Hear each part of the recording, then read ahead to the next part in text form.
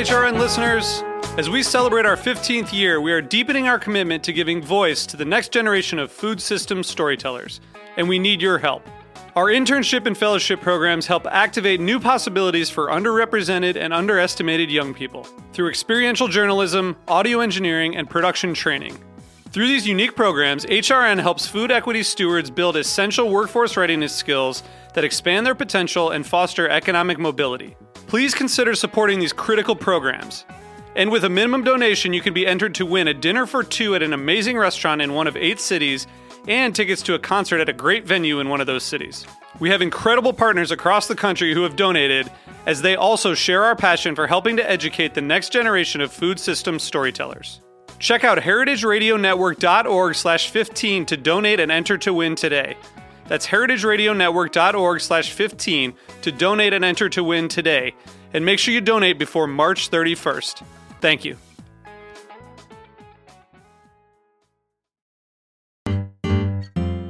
I'm okay if I'm not your farmer, as long as you know your farmer. And you know where your farmer is and how your farmer raises your food. And we will take care of you.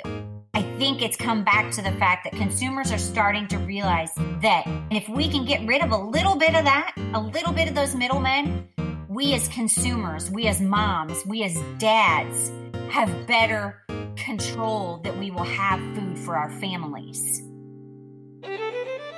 You'll hear more about that story on this episode of No Farms, No Future, the new podcast from American Farmland Trust. I'm John Piatti, President and CEO of AFT. In each episode of No Farms, No Future, created in collaboration with the Heritage Radio Network, we'll examine a critical challenge faced by farmers and ranchers today. Join us to hear their voices while grappling with tough decisions shaping their future and ours. For the rest of this episode, we turn it over to our producer, Rob Hoschel. Hello and welcome to No Farms, No Future. In today's episode, we'll begin with John Piatti, the President and CEO of American Farmland Trust. He'll discuss how food supply issues during the pandemic underscore larger questions about farming in America. In the second part of the show, ranchers, retailers, and consumers talk about how COVID demonstrates that local farms play as important a role as larger, more far-flung food suppliers. For all of this, we go now to our reporter, Rachel Gottbaum. The COVID pandemic has upended America's food system. The country's major meat processors were forced to curtail and in some cases shut down their operations because of workers sick with the virus. Restaurants, schools, and other institutions that bought food from farms near and far abruptly closed. And suddenly, ranchers and farmers that relied on a national and global food supply chain no longer had a way to sell their produce or their livestock. Many were forced to euthanize their animals or let their vegetables rot in the fields. I asked John Piatti, president of American Farmland Trust, why this happened and what it revealed about America's food system. Well, COVID, I think, was a wake-up call for a lot of Americans who had never really thought about their food supply. You go into a supermarket, and for many people, it was the first time in their life when they saw empty shelves. And I think that gave them pause. It made them wonder, where does our food come from? And it's clear that we increasingly get more and more of our food from a few places. The farms are getting larger and larger, and there's nothing wrong necessarily with large farms. But from a standpoint of resiliency in the face of market disruptions, as we were seeing in the pandemic, if all the food is coming from a few places, if the food supply is all based on just-in-time delivery, some modest disruptions can be disastrous. And with COVID, we were frequently seeing more than modest disruptions.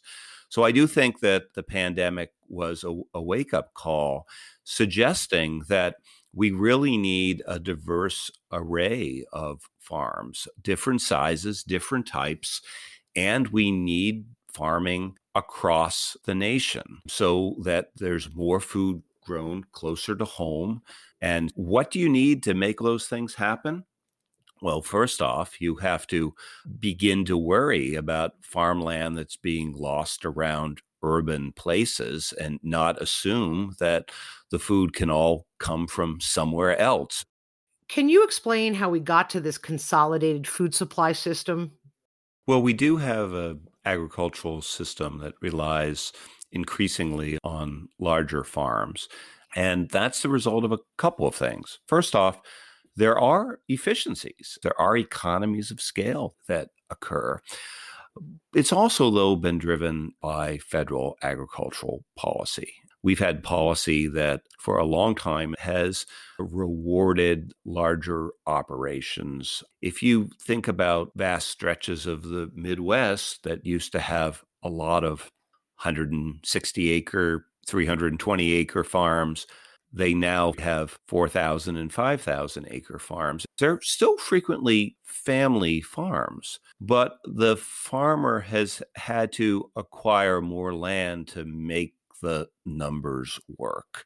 If your margins go down and down and down, one way of making the numbers work is you produce more. We have an agricultural policy that has really encouraged, it's usually described as cheap food. And I don't like that term, but we do as a society pay a smaller proportion of our income towards food than any other nation. And what that means is that not only are farmers getting a smaller share of the food dollar, but the food dollar is actually smaller because we have federal policies that help keep food costs low.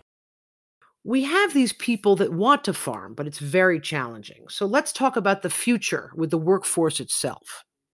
We have a lot of land in this country that is currently farmed by very old farmers. And by the estimates of American Farmland Trust, about 380 million acres of farmland are going to change hands in the next 15 years. That's about a third of all the farm and ranch land in America. And that's a little scary because we need farmers to grow our food and provide these important environmental services. And we want a lot of farmers. We don't want to just have all the food grown on a few very large farms. So how do we make sure that there'll be sufficient farmers in the future? It's hard. Agriculture is a tough business with very high barriers to entry. You have to buy land, which is at times exorbitantly expensive. You have to buy equipment, which can be quite expensive. And it's a low margin industry. So there's a real challenge. And there's really been nothing like it in American history. We've never been facing a period where we could realistically have a major shortage of farmers and ranchers. And the good news is there are plenty of people who want to farm. And one of the solutions, farmland protection. Protecting farmland with an agricultural conservation easement does two things. One, it ensures that land is always going to be there to grow food.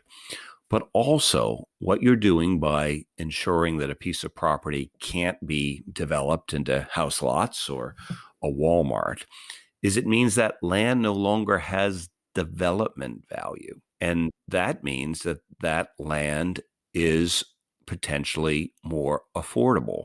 It has what we call a farmland value. So it's one of, I will stress it's only one tool, but it's a very important tool in order to help this next generation get on the land. So, John, what's at stake here? What needs to happen?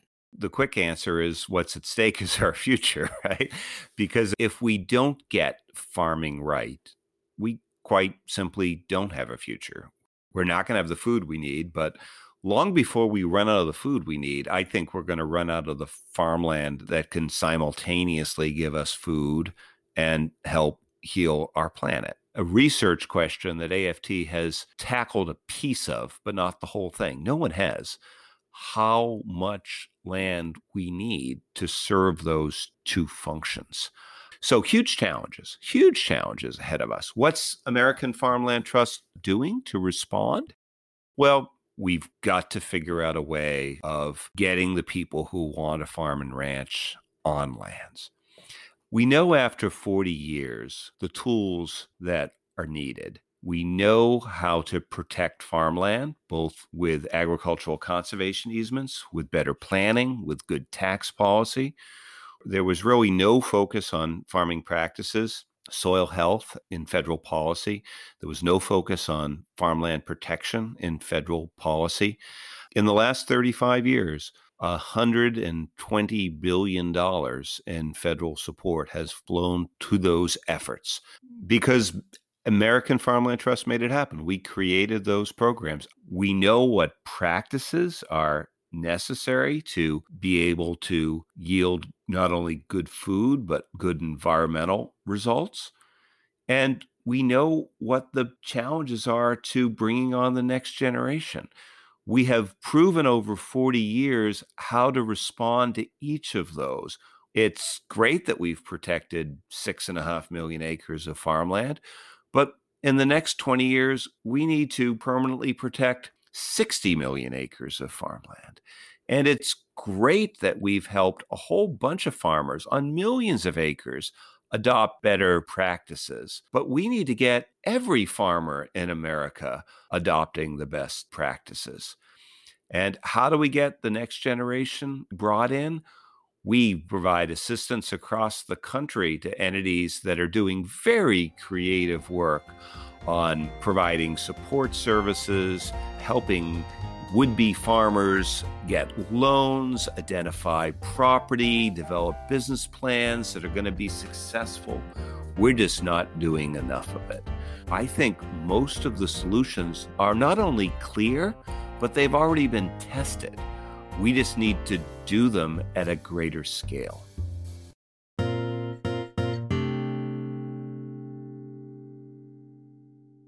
I'm Katie Mosman-Wadler, Executive Director of Heritage Radio Network. Stay with us for the rest of this episode of No Farms, No Future. HRN is thrilled to be the home of this new podcast because America's irreplaceable farmland grows our food and supports a $1 trillion a year agriculture economy.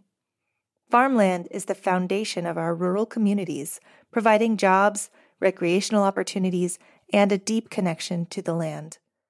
Farms are also critical in the fight against climate change.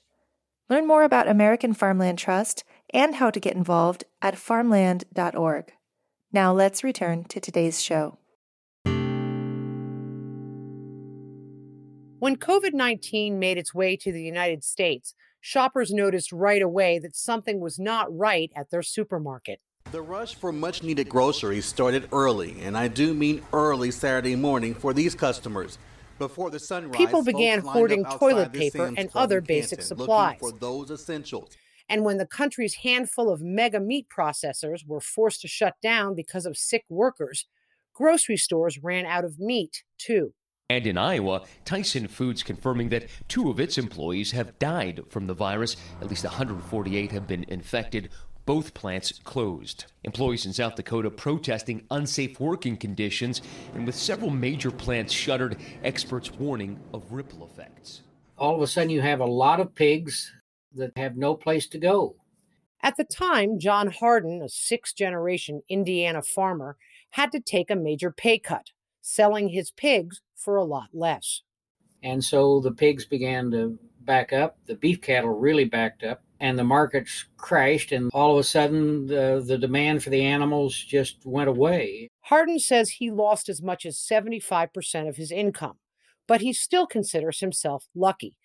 Other ranchers were forced to kill their own animals. Eventually, some of those animals had to be euthanized because there was no place for them to go to be turned into meat. And the food system, was really challenged. As a mid-sized farmer, Hardin was able to stay afloat. Most of his pigs are sold to Asia, and his farm is large enough to qualify for generous federal subsidies. But smaller ranchers and farmers are not so fortunate. Their margins tend to be a lot tighter, and they don't receive the kind of government support that larger farms do. I'm Shannon Oversoul. I'm a rancher from southern Iowa near Mount Ayr. We raise Maine Anjou cattle. We sell all of our cattle as beef, bulls, or heifers. For much of the past 15 years, Shannon Ebersol has struggled to make a living selling her cattle the traditional way, at auction, where she receives whatever price she's offered. I had no control in price that I sold my animal. One swing of a gavel would determine whether you make your house payment for the entire year.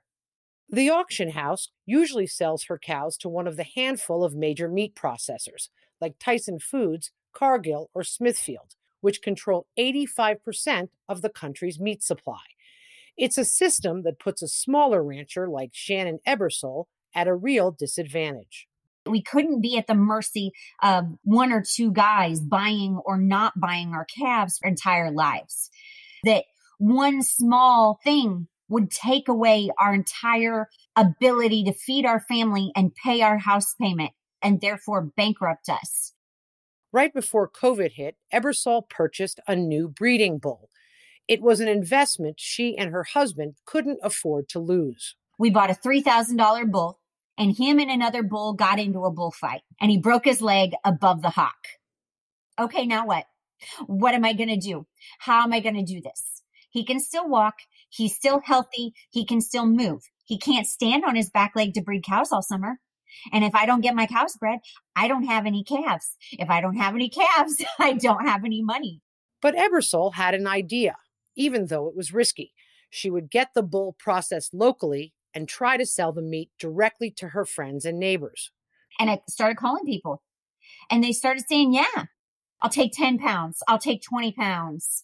I'll take 50 pounds. I've got young kids. I'll take 50 pounds. I had over 500 pounds sold by the time I got home. And then COVID disrupted the food supply, and grocery store shelves were bare. That's when Shannon Ebersol's new local business took off. People were getting more and more panicked when they called to find out if they could get beef. I distinctly remember one mother calling me.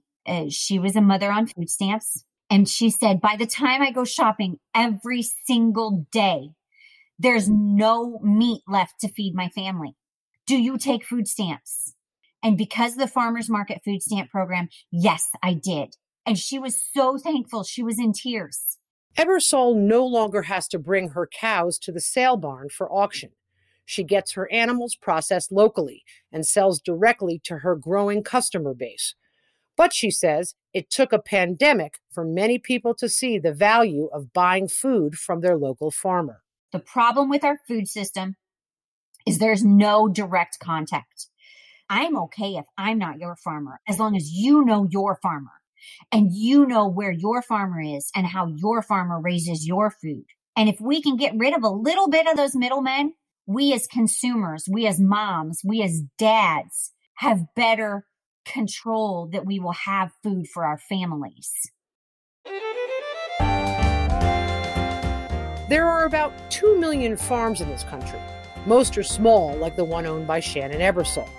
But about 3% are large multi-billion-dollar operations, and they are responsible for more than half of the country's food production. We're relying on too few players in the system. Julia Friedgood is a senior advisor at AFT. So you've seen this incredible shift from the majority not producing much to a small minority producing almost everything. And when you have a big disruption like COVID, everything starts to break down. Because it's not just the consolidation of the farms, it's also consolidation throughout the whole supply chain of the food system. The problem, says Friedgood, is that without a diverse food supply, one that includes local and regional farms, the country is increasingly vulnerable to acute shortages brought on by climate change and other disasters, including pandemics. I think COVID was sort of the canary in the mine. It's kind of a wake-up call, but I don't think that COVID is an isolated thing. There are lots of things that can disrupt our food systems. It's not that we want to get rid of successful large operations. We just don't want them to squeeze out everybody else. You don't want to put all your eggs in one basket. The system is healthier when there's more diversity in it. In the town of Truckee in the California Sierras, it's pickup day at the Tahoe Food Hub. The Food Hub is in a local airport hangar where volunteers and staff are pulling produce out of the walk-in fridge and from coolers and shelves lined with hundreds of local products. It has opened my eyes about local producers, that we've got more local producers than I knew. Arthur Rader is waiting for his order that he makes online every week. He and his wife started coming here when COVID hit. We were all scared to go to the grocery store and coming here, well, I show up and basically a whole grocery trip has happened in a couple of minutes. It's changed a lot of how we shop. It's something we've learned to appreciate and we definitely like. The Tahoe Food Hub is a nonprofit that buys from regional and specialty food producers and sells directly to local residents. Customers can also opt to buy food boxes to donate to frontline workers and other people in need. Susie Sutphin created the Tahoe Food Hub. Our mission is to create a fair marketplace for small farms and create access to local food. And we are able to bring all of that seasonal, local, sustainably grown food to Tahoe and ensure it's equally distributed to those who can and can't afford it. Sutphin says the first 8 years were a struggle. But since COVID, the Food Hub's customer base has more than quadrupled, and she believes people are beginning to understand the value of getting their food from sources closer to home. I wanted this to be a community-based organization. I wanted the community to build this food system and take ownership of it. Thanks to Rachel Gottbaum for that report and for the interview you heard earlier in the episode with American Farmland Trust President and CEO John Piatti. In our next episode, we'll visit Kentucky to hear how farmers are forging a comeback for one of the Bluegrass State's favorite small grains, rye. It's rye that's helping farmers sequester carbon, improve soil health, and improve water quality. And it shows Kentucky as a national leader that is innovative on soil health and regenerative agriculture while producing the world's best bourbon. That's next time on No Farms, No Future, the podcast of American Farmland Trust, created in collaboration with the Heritage Radio Network and produced by The Food Voice, executive producer Louisa Kasdan, and audio director and composer Michael Moss. I'm Rob Hoschel. Thank you for listening to No Farms, No Future. I'm John Piatti, President and CEO of American Farmland Trust. Learn more about our work at farmland.org and subscribe to No Farms, No Future wherever you listen to podcasts.